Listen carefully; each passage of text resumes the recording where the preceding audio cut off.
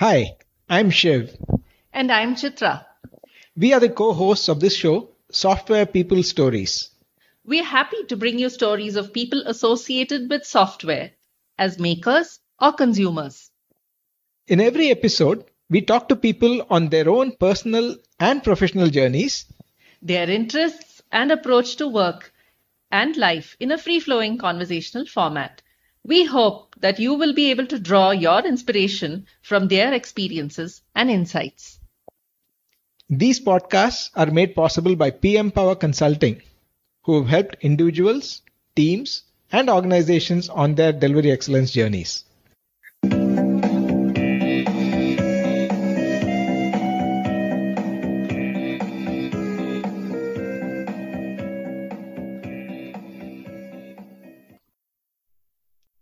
Hello and welcome to this episode of the Software People Stories.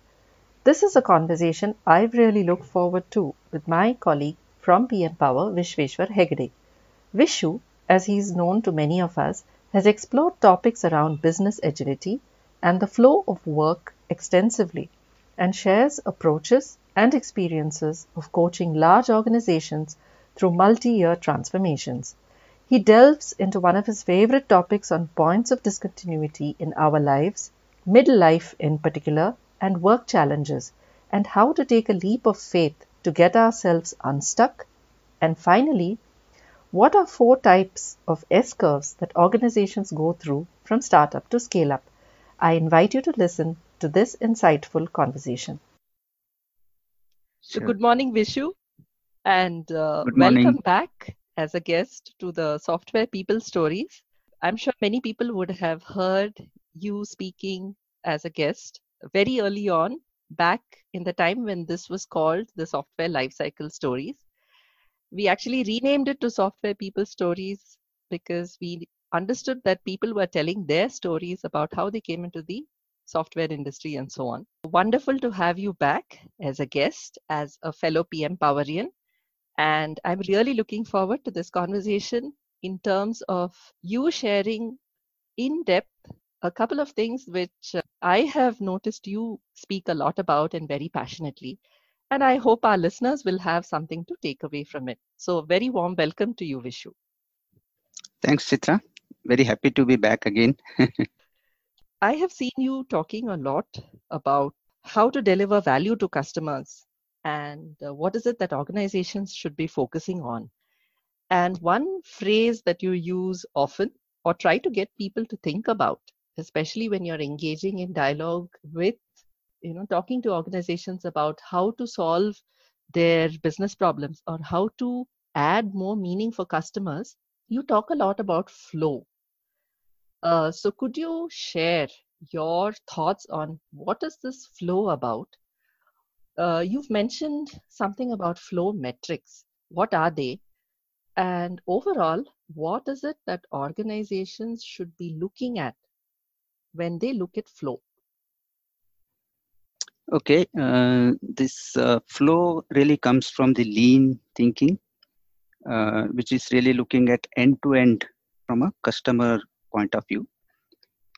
In fact, you can look at it as the flow in terms of 2 steps removed from what we are doing. For example, look at customer, and look at supplier.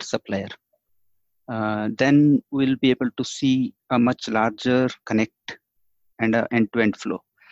That will be a real value chain. Normally what happens is we tend to focus on very local, my part of the work.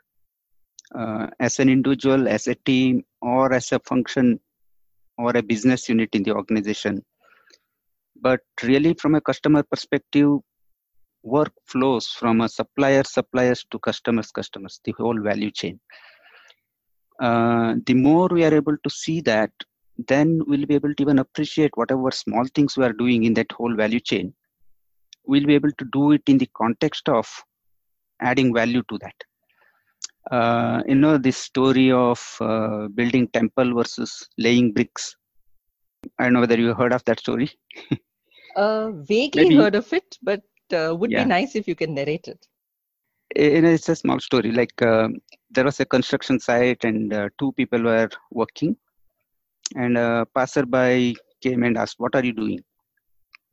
One of them said, "I'm laying bricks." And the other said, "I'm building a temple." In fact, both of them are doing the same work or similar work.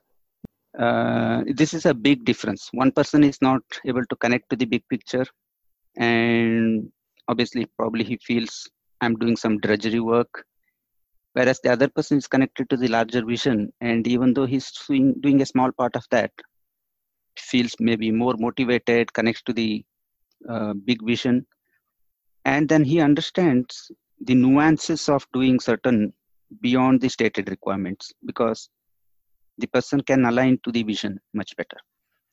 So I would say flow is similar to that. When we have the big picture of end-to-end value stream, we can really do the right things in the right context.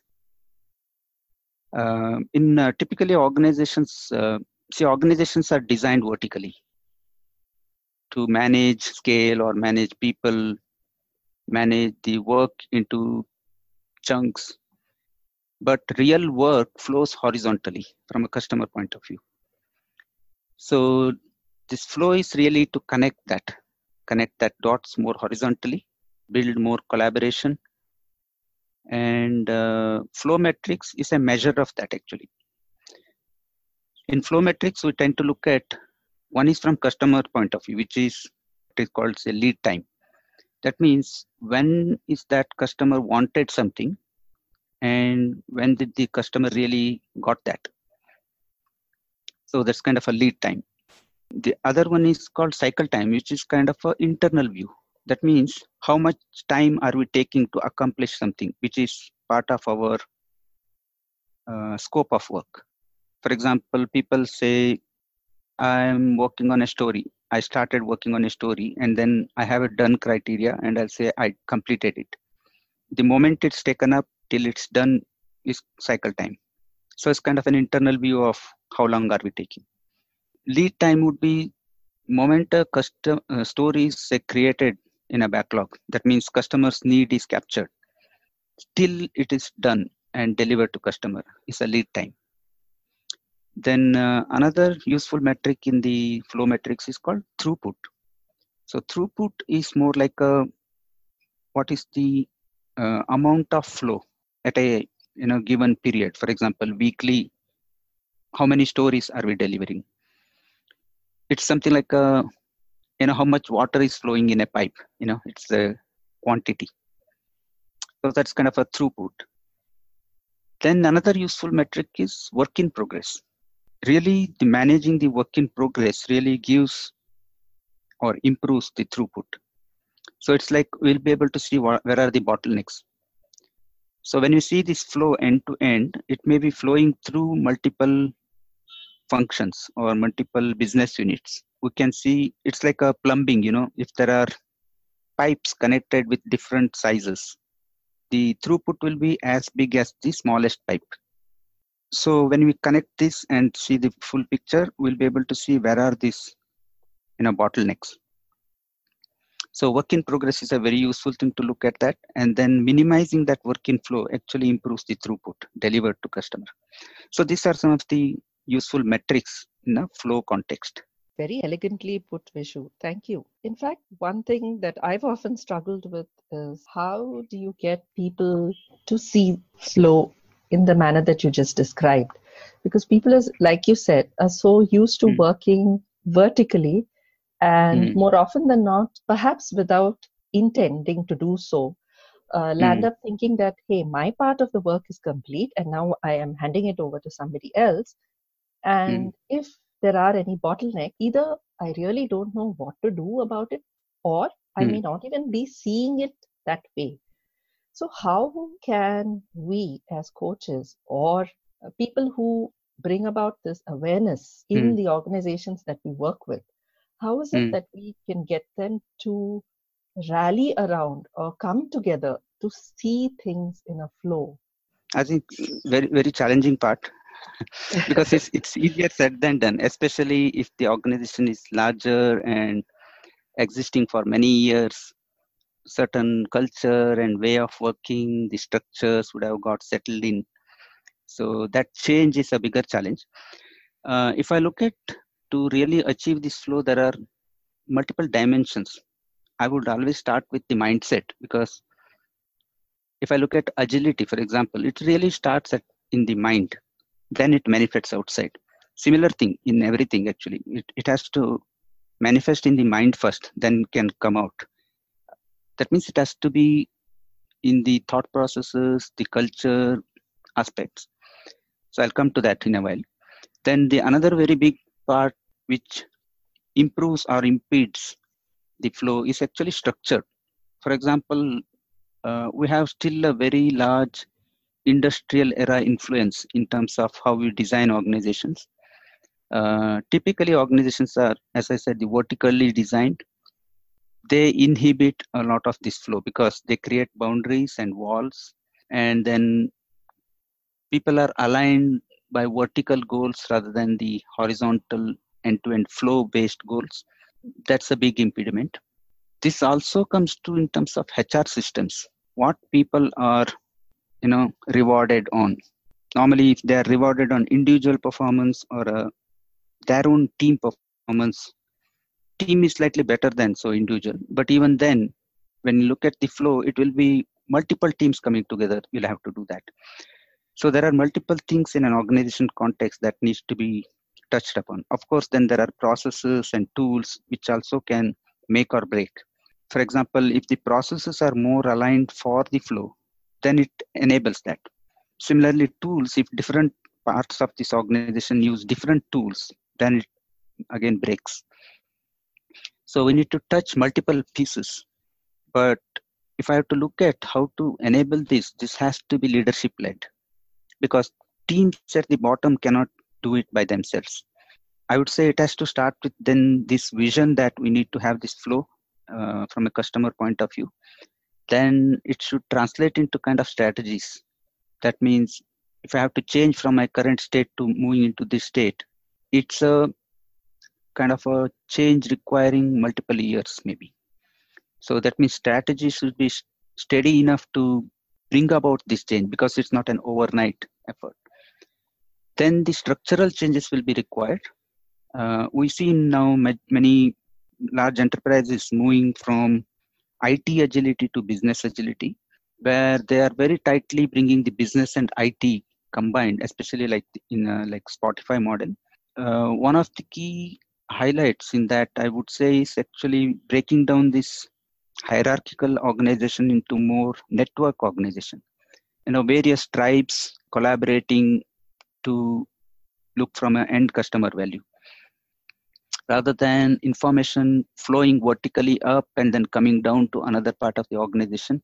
Now it's more network. It actually, people are more autonomous and they reach out and collaborate and connect, so that these vertical movements are reduced and more decisions happen through these network schemes.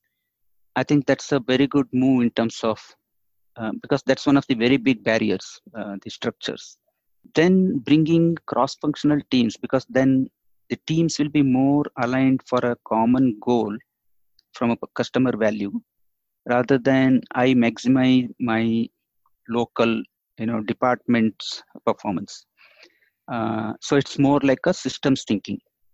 So instead of local optimization, I really look from my system maximization. Of course, then rest of the things will flow. So how do we then process, for example, from some sales and marketing to, say, a product development to a deployment? Again, depending on type of the organization, if there are manufacturing or if it's a financial services, whatever may be that. Then processes needs to be stitched, where people have to see this, what we call as the common elephant. So we do certain exercises called seeing the full elephant. What happens is different functions look at part of the problem, and just like that, the blind man and elephant story, right? Yes. People touch different parts of the elephant and describe. Somebody says leg, touches leg and says a pillar, and somebody touches trunk and says a snake or whatever.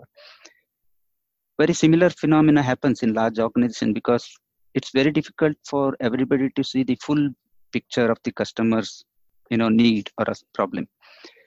So the seeing the full elephant exercise actually brings such cross-functional leaders together and helps them to see the full picture. So it's kind of it takes a day of workshop to for them to kind of go through that and really see that mutually. That's really powerful because we have seen that builds a lot of empathy, because now people can realize, oh, now I understand why the other department behaves like this or expects like this. That actually builds the mindset, what I talked about, the flow mindset. Now I see the whole thing. That is another thing which we found very useful. This is very useful tool for coaches to bring those people together, and that teaches the mindset, that teaches the process, and then people take up action items which are holistic rather than just local optimization.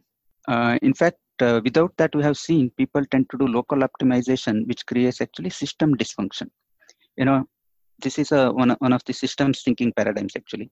It's like if you see in Bangalore traffic, people tend to maximize, as long as I can go through this, I'm fine. So they will come on the right side of the road, block the, create deadlocks.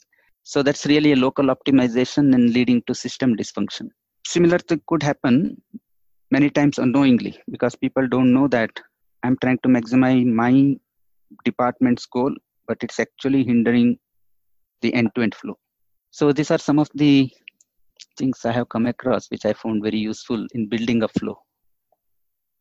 I really like the way you alluded to Bangalore city traffic example. A lot of our listeners will definitely resonate with that, at least the ones who are listening in Bangalore and perhaps many other large cities in the world.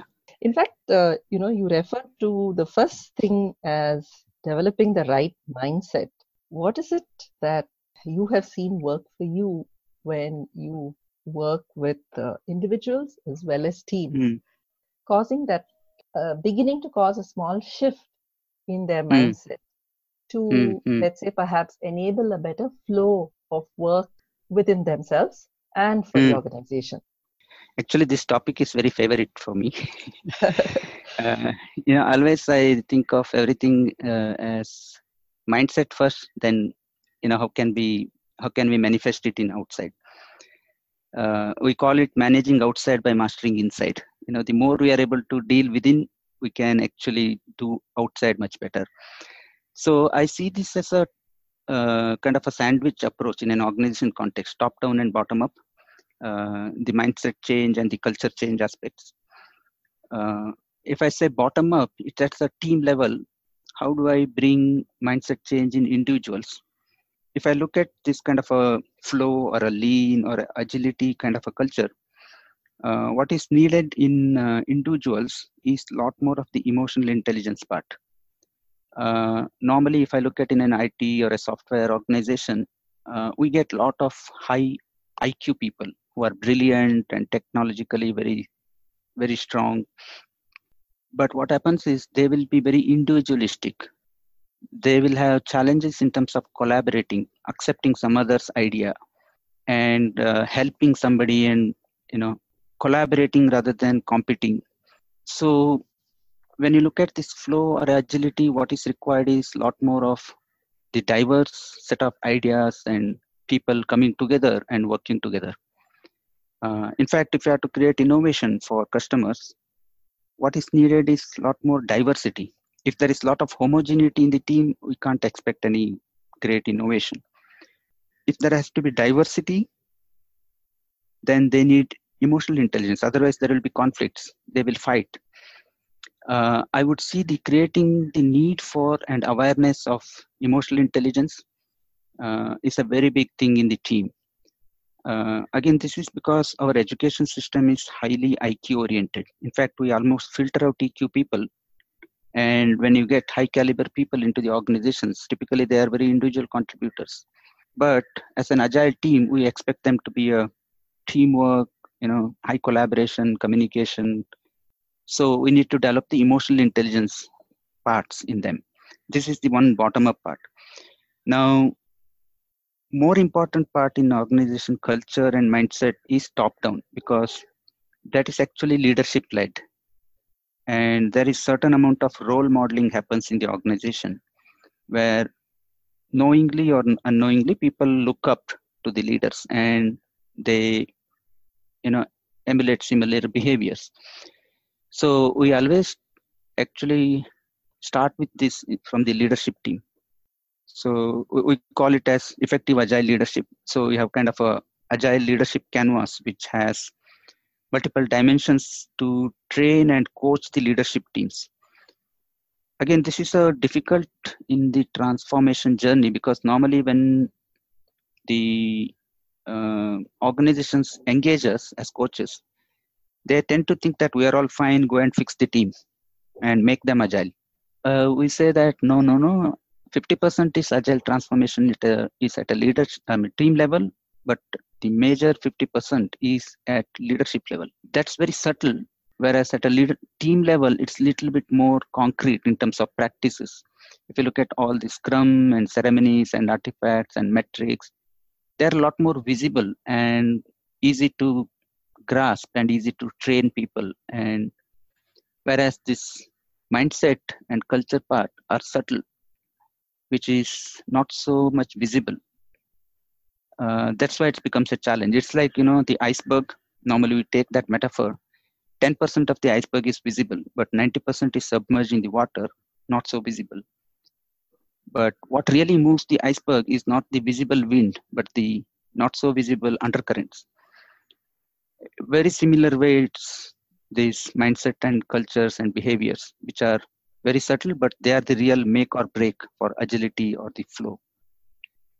So from top down, we conduct leadership workshops covering this leadership canvas and then coach them. Again, this coaching leadership team is a lot more challenging than coaching teams, because leaders don't want to be coached. They think they know all and they have been successful, and that's why they are there. In fact, one of the phrases I have heard is that high performers need more coaching. There's a misconception that people think that coaching is needed for who is not performing, but it's the other way actually. High performers need more coaching, because otherwise they will hit the dead end faster. Actually, this is another topic maybe, which we call as S-curves. That means they stagnate very quickly because they are running very fast. And that's a very good segue into our next part of the conversation, which is S-curves anyway.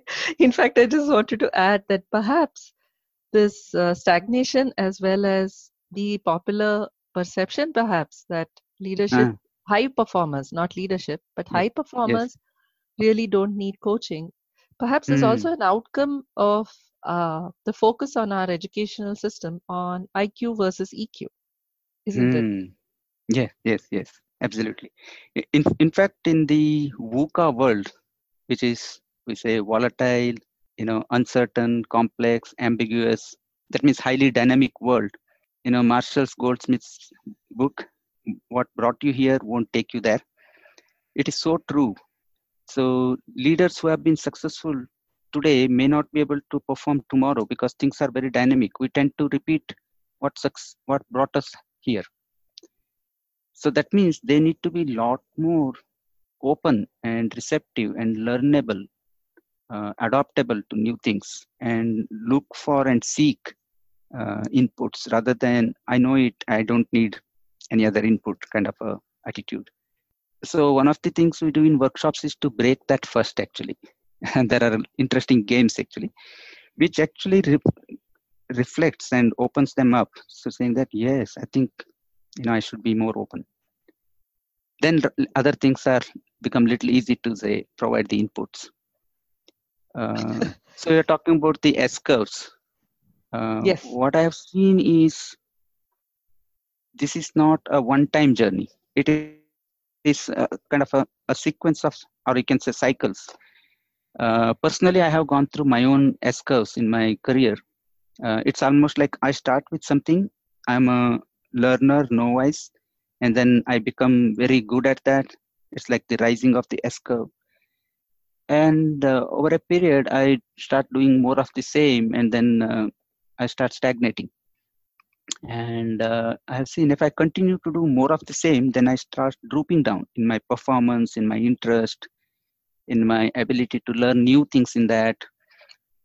That's a dangerous zone actually. So before I stagnate, actually I should start my next S curve. The more I stay on my previous S curve for longer time, harder it is to pull me up from that for the next S curve because it droops down much more.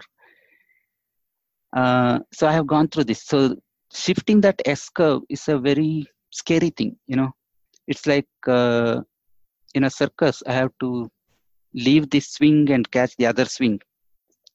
So it's almost like this. I have been very good at something. I have to stop that almost and pick up something new, which I am very novice now. It looks like I'm actually coming down, but I have seen that is the one which takes me to the next orbit.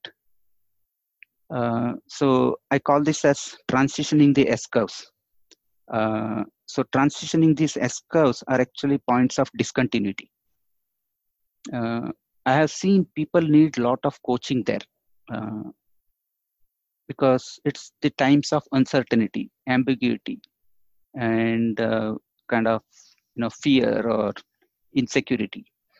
I have taken coaching from others actually in such junctions, and I see this kind of magnified, or it strikes when as we are doing coaching to large number of managers. So people typically at the middle level, I have seen that I call this as challenges of the middle, say around the 35 to 45 years of kind of range in our industry. They are struggling even in their life at the middle zone. That means they have kind of aging parents, young children, juggling with all those things. And also they will be going through biological changes, the hormonal changes, the slowing down.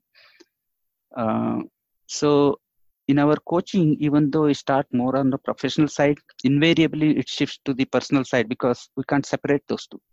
And I have seen people need maximum help there, and people tend to not talk about that because they feel it's kind of it's private to them, or they feel not comfortable to share. They think that it's only unique to them. But when I sense that, I actually share my own journeys, and I talk about that. I have seen this with so many managers. I then notice that almost that 50% burden reduces because they think it's only they are struggling actually. And this challenge of the middle. Another point I have seen this challenge of the middle is in the organization. They are also in the middle. There are senior bosses above them, the teams below them, and the middle management is really stressed with the matrix organizations most of the time. That means they have to work with many other people across different kind of functions or departments who don't report to them, but they have to get the work done. So there will be shared accountability, shared responsibility, which is always kind of a conflicting zone. So I see people struggling in this zone of middle. A lot of times they'll stagnate there because they're not guided properly. So when we talk about this transitioning the S curve, I have seen people get kind of liberated, and they will actually make a jump to some other role, some other new work. I feel very gratifying. It's very gratifying for me to look at people make that transitions. Really interesting, Vishu. Personally, I think I have experienced as well as seen others go through a lot of these feelings of being stuck. And somehow I also see it manifesting even at an organization level, especially having worked in product companies. You either ride on the success of how you have developed products so far and the success of the product itself. But like you said, what gets you here can't take you further. And very often, either product companies are late catching up with competition. It's some sort of a reverse function where customers are not ready to shift as quickly. But in world where technology is changing so rapidly, newer, Yeah, smaller companies are creating different products, perhaps things that are easily scalable, very easily deployable, and so on. And the older correct. companies are suddenly finding themselves playing catch up, and that begin Mm, to impact their margins, their way of doing business, because the whole model of business is shifting. Suddenly they are stuck. So, mm, do you have any things that you can share that companies can yeah, also do differently? absolutely. In fact, just like I see this as individuals going through the S curves, I see even organizations go through the S curves. And if they don't go through, actually they will not exist. They have to sail through the S curves. In large enterprises, this pattern is little harder to see. It exists in multiple S curves actually. But whereas we see this very clearly in say startups. So we do like startup to scale up consulting for many organizations. Typically, startups start with some brilliant idea. Founder or co-founders have a great, technical idea, and they implement it, and they see some, product or value to customer initially, and soon they will be challenged to scale it up, either in terms of the product features or larger markets or different kinds of customer segments. Then suddenly it's a different problem. So it's a new S curve actually. And many times we see this. The first S curve in startups is very individual centric. Some brilliant people will actually, heroes will create. Moment the next S curve comes, it's a different characteristics about to deal with scale, deal with, the size and reach. We needed different kinds of people, operationally challenging. So many times the people who are very successful in first S curve will not be able to do it in the second S curve. So if the founders and co-founders are not aware of this, they will tend to do more of the same what they did in the first S curve, and actually they will stagnate and start drooping down. Actually, the second S curve, we call it as more of a competency centric. That means it's not good enough to have one or two individual brilliant people. You need to multiply them. We need to use good people to create more good people. So it's more of a people development and competency development kind of a focus. Then we see it's not good enough to be just people based only, because the next S curve is even more larger scale, which needs to be then more system based. People will come and go, people will move around, but things should go on. That really happens if you have built up kind of a systems in the organization. So third S curve, we see it more like a system centric. That requires again a different kinds of people. The fourth S curve we see is more of a fractal. That means now I have become big enough, I can actually multiply myself into subunits which can operate autonomously. Otherwise, I tend to remain monolithic and try to deal with the scale. It won't scale enough.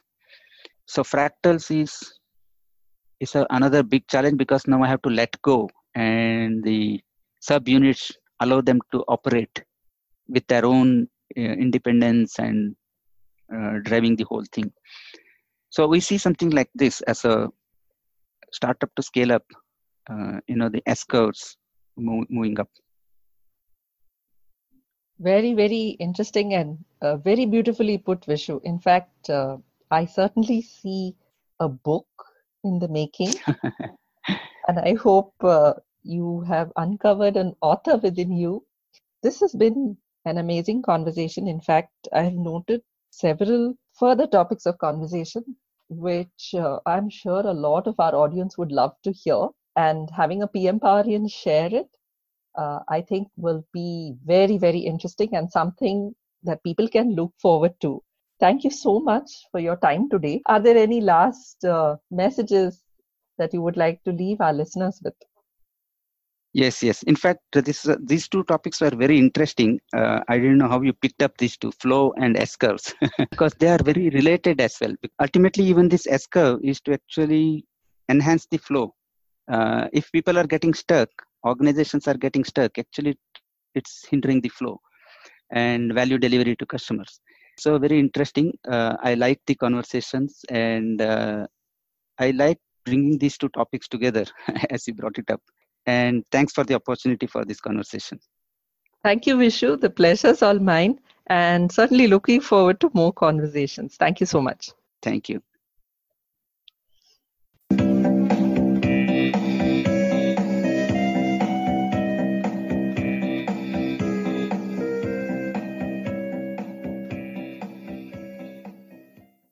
If you like the show and would like to share your experiences with the community or know someone else who might want to do that, please get in touch with us at podcast@pm-powerconsulting.com. That is podcast@pm-powerconsulting.com. Please rate the show on Podchaser, Stitcher, iTunes, or any other podcast client that you find us on. Please also share our episodes with your friends and others in your network.